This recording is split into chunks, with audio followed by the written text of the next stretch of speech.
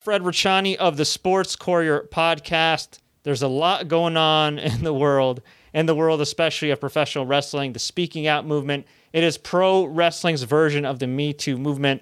So many questions that need to be answered. We're getting a lot of frequently asked questions about domestic violence, about abuse, about victims, about rape culture, gaslighting. And I thought, why not bring in somebody that is an expert, that has firsthand knowledge of this, and somebody that positively impacts lives every day. So I am proud to bring on the founder of the Nadia's Hope Foundation, which raises awareness about domestic violence abuse, Rasha El-Dib, a good friend of mine who does some amazing work in Canada. Rasha, how's everything going? Doing pretty good, amongst everything that's happening. But thank you so much for having me. I really appreciate it. Can you tell everybody a little bit about Nadia's Hope? Of course. Nadia's Hope was founded last year, but it was unfortunately because of the outcome of my younger sister, Nadia, who was murdered in a case of domestic homicide in Calgary in March of 2018. So it was a case of domestic violence, and we started this organization to raise awareness about her story, but also about what domestic abuse can look like. So we are a registered charity, which is great, and our goal is really to speak to the youth about what a healthy relationship could look like and what domestic abuse can look like, and to properly give them enough information to take that later on into their lives when they enter, full-on adult relationships as well. Now, what's interesting is that you're not a wrestling fan at all. So you're coming into this from like an outsider's perspective, but obviously you have a lot of experience in the actual, subject matter, because abuse, violence, it doesn't discriminate. And, unfortunately, we're seeing that now also in the gaming community. They're kind of having their own, Me Too movement. We saw that with of course, Hollywood and Harvey Weinstein, the Jeffrey Epstein stuff, everything else. But just based on some of the stuff you've read and seen and what we've talked about, like off air, what's your overall assessment of what's going on in pro wrestling right now? Well, actually, when we were younger, my dad and I and my siblings, we actually used to religiously watch WWE. We grew up, with The Rock and with The Undertaker and with Kane. So we were actually pretty into it when we were younger, but obviously as we grew older, we grew out of it. But it's really it was definitely a very male dominated environment. There would be the random women that would come on and we wouldn't care about it as much because, we want to see the men fight. And that's kind of like the ideology that we have, which is, quite wrong because we want to be able to introduce women into wrestling because women can wrestle too. But seeing the news, and it's kind of like a double-edged sword where I'm really thankful that these women are speaking out. But I'm also really heartbroken at the fact that was happening in the first place. But because it's such a highly toxic environment that is super male dominated, what I was reading is that there's a pretty big hierarchy in the wrestling industry because these men have a pretty big reputation. And when there's a young woman that's coming in and she's new and she's young, she wants to get her career going. And then there's this man who's grooming her into abuse a lot of the times and rape and assault because he has that high reputation. And of course, she doesn't want to speak out because she doesn't want to hurt her career because she's new and upcoming. And the men know that they have that kind of power and they abuse it because they say things like, well, because I have this high reputation, who's going to believe her over myself, who's been here for a long time. And, definitely a story that's not going away. But what I'm interested in talking about today is a lot of the frequently asked questions, right? Because obviously you have your Twitter trolls and you have a lot of idiots that just like to make noise and annoy people and troll. But there's a lot of people that genuinely kind of don't understand some of these cases. They're lucky enough where they haven't had to deal with this firsthand or secondhand or third hand. So they might ask some of these questions here. So are you ready to answer some of them? Let's go for it. Okay. People will always say, why didn't said victim go to the police? Your answer? My answer is it's not that simple. It takes a really long time for you to even admit or to know that abuse had happened. A lot of the times when you are subject to abuse, whether it's verbal or physical, sexual, however, it takes you a long time for you to even process what happened. And because there's so much trauma happening, your brain goes into survival mode. Survival mode can look like you shutting down and actually forgetting the incident, suppressing the memory, and causing you to sometimes forget what happened or to deny what happened. So it takes somebody a really long time, first of all, to even know that abuse occurred.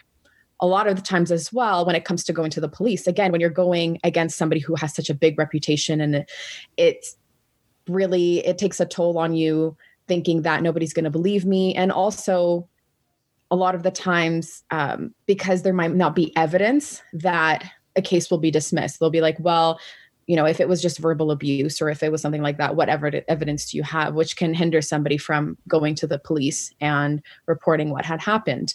And a lot of people say things like, well, why did it take you so long if it happened over a long time? Or why are you speaking out now when this person in position, is out there on the media? And a lot of the times it's because of the fact that they are in a higher position. They're like, I want to talk about what happened because this person should not be in a position of power.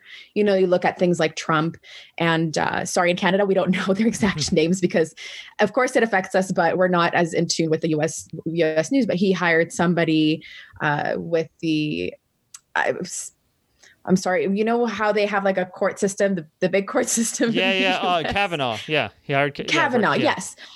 So, people think, well, false allegations happened. Well, look at this person, he's still in a really high position of power and he's out there, even with this allegation that happened against him. So a lot of the times these false allegations, well, they don't actually have any repercussions towards that person.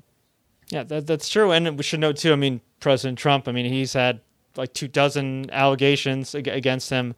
If we're talking about just from a pure wrestling standpoint, Vince McMahon's had allegations going back, to the 80s. The company has been linked to some shady things. Unfortunately, I guess it could be our next topic because a lot of people ask too, like, what's rape culture?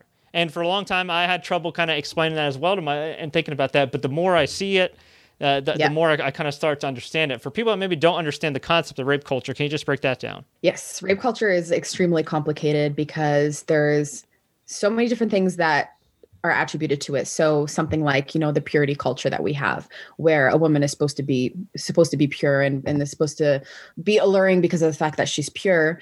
So we hypersexualize those women. But there's also women who embrace their sexuality, who dress as they want, yet we're demonized for doing that and embracing our sexuality and called names like whores and sluts because we are dressing and acting however we want and embracing our sexuality.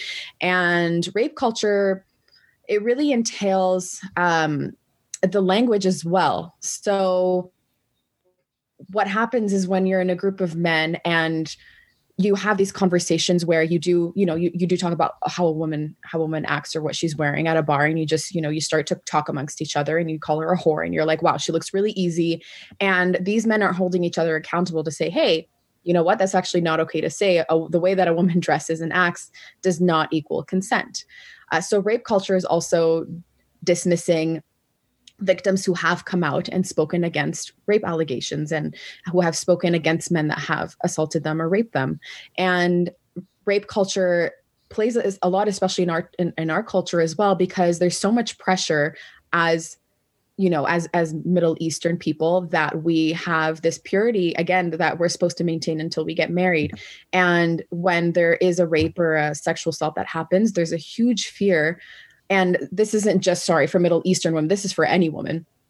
And the culture really puts a lot of pressure on women to not come out and say anything because of the shame that's going to come out from the community. So we're really silenced in speaking out about our experiences because we really fear about not being marriage material, or the fact that it was somebody close to us, so we're going to ruin their reputation.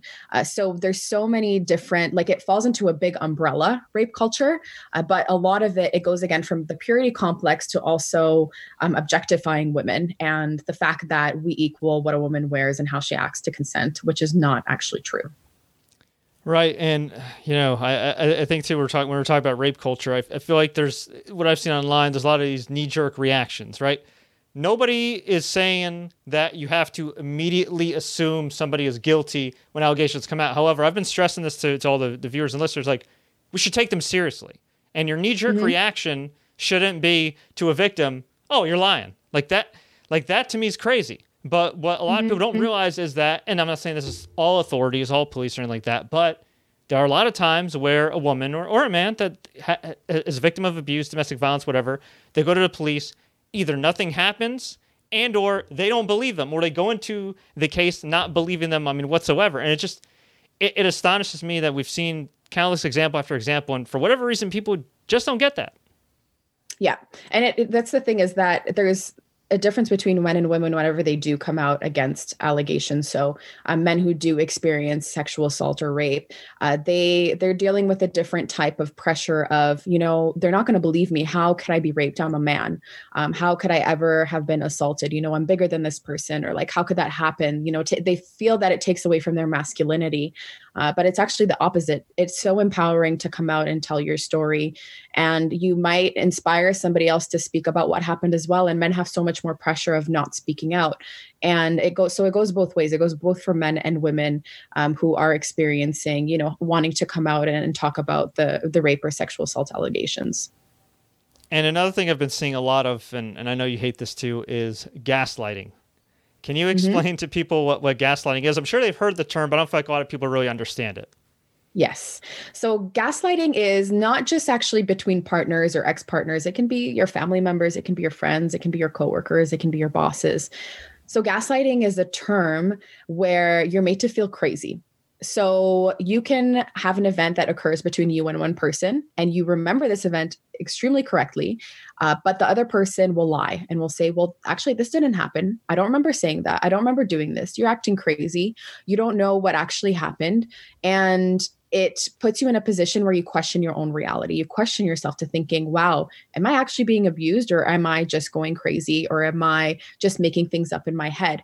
And the person who is gaslighting knows what they're doing. And they want to put you in this vulnerable position where they can treat you however they want and make you feel like you're always in the wrong. So again, this can be, I can imagine also it can be gaslighting in the industry between like a boss and an employee where they will come out and speak on something that happened. And then they'll say, well, actually, that's not how I remember it happening. You're actually in the wrong. And especially because there's that power dynamic, they're obviously going to not want to speak out because they don't want to upset their boss. So it happens in so many different environments, and gaslighting is it's very dangerous because then you will start to shut yourself down. You're not going to want to talk to friends or family because you start to excuse their behavior. You're going to say things like, well, they didn't mean it. They've had a traumatic childhood, and you'll start to come up with a lot of excuses to defend them. And so that will prevent you from actually talking to your friends and family, which will continue the cycle of you being gaslit in a relationship, and no matter what relationship it is. And what's really disturbing too with some of these stories, and I don't know if you've read these in particular, but there's like a number of allegations against this former independent wrestler, former independent wrestler Joey Ryan, who, would allegedly assault these women and then say something along the lines of, oh, I'm going to kill myself, or I'm going to harm myself. Or there's another wrestler by the name of Jimmy Havoc, who's currently affiliated with AEW.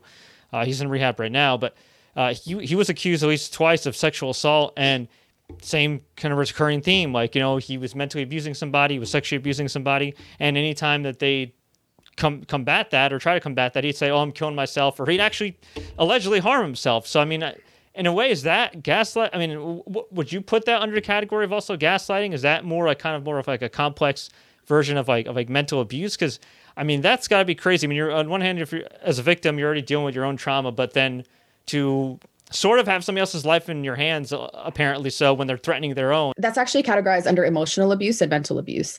This person knows exactly what they're doing. A lot of the times they actually don't go through with the self-harm, but they want to, again, put you in a position where no matter how you act, or if you threaten to leave or to talk, like you said, then they will harm themselves. So that's a form of manipulation in order for you to not come out or to say something, or even to leave a person in the first place. So that's actually, it's under the category of domestic abuse, of like mental and emotional abuse. But they know exactly what they're doing. Sometimes they go through with it, sometimes they don't. But something like this, these statements should be taken very seriously, and you don't want to brush something like that off. Like a lot of the times police have said, if something like that ever happens, it's better to call 911 for them to investigate what has happened. And it's better to intervene and get them the proper, help that they need, which is, like you said, rehab, and to go to therapy, and to know that this form of manipulation is not okay. Very well said. Now, I've been advocating to all my fellow men out there that watch and listen to TSC. Obviously, even if you're a quote unquote good guy, you got to do better. If you see some BS, if you see anything that looks like it just looks like harassment, like, you got to call it out. And that's certainly one small way to prevent this, to stop this. But based on your experiences and all the amazing work that you've done, what are some other preventative and combative measures that we can all take to improve not just pro wrestling, but any industry in general, so no man or woman has to go through this kind of treatment? Mm-hmm.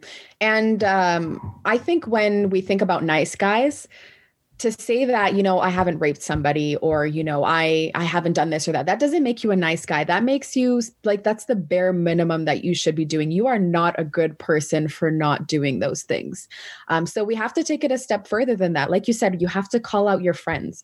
The bro code, the bro code does not also entail covering for a rapist. Yeah. That's not how you're supposed to support each other. Right.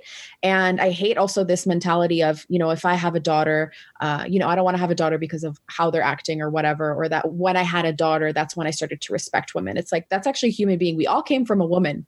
And the fact that you choose to disrespect women because you don't have a daughter, or because you don't see them as human, that's something that I will never tolerate, and that we should not tolerate in the first place. And we have to hold each other accountable because honestly, sometimes we have to have a conversation, because some people don't know that they're instigating and that they're contributing to rape culture by the language that they're using. So we need to call them out and have this dialogue. You don't want to bash people, and you don't want to, jump down their throats and call them a rapist and absolutely attack them. You want to have that conversation, because what's going to happen when you attack them, they're just going to stay closeted. They're going to think those things, and they're just going to keep going with life.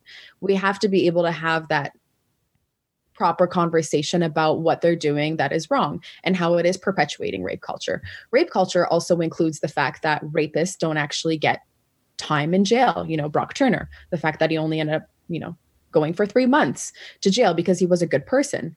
That also contributes to rape culture, because that's not going to, push people away from unfortunately committing rape, because they're going to say, well, I only got 3 months. If I do the same thing, well, I won't go to jail for that long, which is an extremely messed up mentality. And like you said, I think the key to not just preventing, but to start talking about it is to start young. So that's why, like, our organization actually goes to high schools in Airdrie, where we actually partner with the RCMP, which is the police that we have here in Canada in rural towns. So we go to high schools and we talk to them about what domestic abuse and violence is, because at that age that we're going, they've already dated. It's not that they're starting, they've already dated. It's, they're dating younger and younger. We're going when they're around 16, 17, and they've probably already had a relationship, or they are in a long-term one.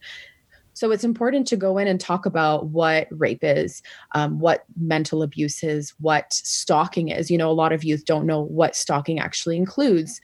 So to give them that proper information, so that, again, when they go into other relationships, or even their current ones, to know what red flags can look like is really important, because that's going to click in later in life to say, oh my God, I remember learning this in a presentation, that this is actually not okay behavior. So it's really, again, like, I think talking about it is such a big step in and of itself, but there needs to be more. It's not just a simple calling out even. It needs to be, funding proper organizations in order to, again, start young to talk about these issues, because these issues are starting that young, right? And there's extremely high statistics of rape and sexual assault that happens even in universities and campuses. And it's starting earlier than that. So it's not too early to speak about those things and to talk about consent. I think also consent, which is really mind-boggling, can be a gray area for people, whereas we need to address it as a black and white issue. There's no gray area to what consent is. And so, again, to talk to them about that when they're at a younger age, I think is going to help to also empower people to speak about it if it ever does happen to them. 100%. That was so well said. And I think people got to understand something too, because some of these other stories that are coming out are about people that have either been dating or we're in a relationship or whatever. Just because you're in a relationship or married to somebody or whatever, no still means no. Like, it could be your wife, it could be your partner, whatever. If they say no, that still means no. That does not give you a license to just do what you want with no repercussions. Exactly. Whether that's, like you said, a current partner or a spouse, you have to always ask for consent. And people think, well, consent isn't sexy. It's really, it like throws off the mood. I'm like, if asking for consent is going to throw off the mood, that says a lot about you and the fact that you think consent would throw off the mood of, of a sexual intercourse or whatever is happening. So even just with that mentality of the fact that consent is not sexy or it's not cool, really, we need to shift again that mindset of always asking for consent. Like, it doesn't have to be something like, stringent and like, okay, do you consent to? No, there's other ways to go about it. Of course, that's the best way to be like, hey, are you okay with this? Do you consent to this? It's like, that's the best way. There's other ways that are like, are you okay with this? Do you want to stop? Do you want to take this further? What are your thoughts? That's different ways that you can ask for consent while it's happening or before it happens as well. Rasha, I really do appreciate all the time you've provided. You're a good friend for a reason. You've done some amazing work. I love you and the work that you do. Before we let you go, what's the best piece of advice you give anybody watching this right now? Maybe somebody that unfortunately has experienced trauma or somebody that is hoping to prevent it. I think the biggest one is to tell people that they're not crazy. Do not think that you're crazy for feeling the way that you are, whether you are thinking that you might be experiencing gaslighting or you're experiencing mental, financial abuse, that you should be talking to somebody outside if you're able to. I know it can sometimes be dangerous or you don't have access to speaking to somebody outside of your relationship, but to know that your feelings are valid. There's nothing that you can ever say or do that will make it okay for somebody to abuse you in whatever way. And abuse does not only come from physical. That's also the tricky part. Is physical, of course, is what makes it most apparent, like there's evidence, but that doesn't mean that mental, financial, spiritual, emotional, or psychological abuse is less important. It's just unfortunately on the inside, so we don't get to see it on the outside that it's happening. But that still means that you're experiencing abuse, and to reach out for help. You're not alone. There's big communities and resources that are out there which can help you. And it's so important to speak out, because when you do, you don't know the amount of people that you're able to reach and to talk to that will be like, wow, I'm actually experiencing this. I should talk about it, and I'm not crazy. Because when you're in a toxic relationship, you are made to feel crazy in order for you to stay in this relationship. So that's my biggest advice: is you're not crazy. Your emotions are valid. That's so amazing. I'm so glad you said that. Yeah. And I think that's very indicative of the speaking out movement right now, just like the Me Too movement. One person spoke out against David Starr, another person spoke out, and then all of a sudden a bunch of these people within the business were like, wait a minute, I'm not crazy. Like, I experienced this too. And then again, it set off this chain reaction. And while it's so painful for them to have gone through that, while it's so sad to read about these stories, I think, like you said, in the long run, not only could they bring some change in the industry, but they could be saving somebody's life. Exactly. And we have to believe people, like you said before. Unfortunately, like you said, that's the knee-jerk reaction of, oh, it must be a fake allegation. They're only coming out because somebody else did. But no, it's a chain reaction. It's this beautiful ripple effect where one person talks about their story, which empowers somebody else to say, this is not okay. I'm glad that, I can speak out about this. And unfortunately, I'm not the only one, but also I want to be able to come out and talk about it as well. For sure. And Rasha, where can fans find Nadia's Hope online? Yes, we do have a website. So www.nadiashopefoundation.com. We are a registered charity. So when you do make a donation, you will get a tax receipt.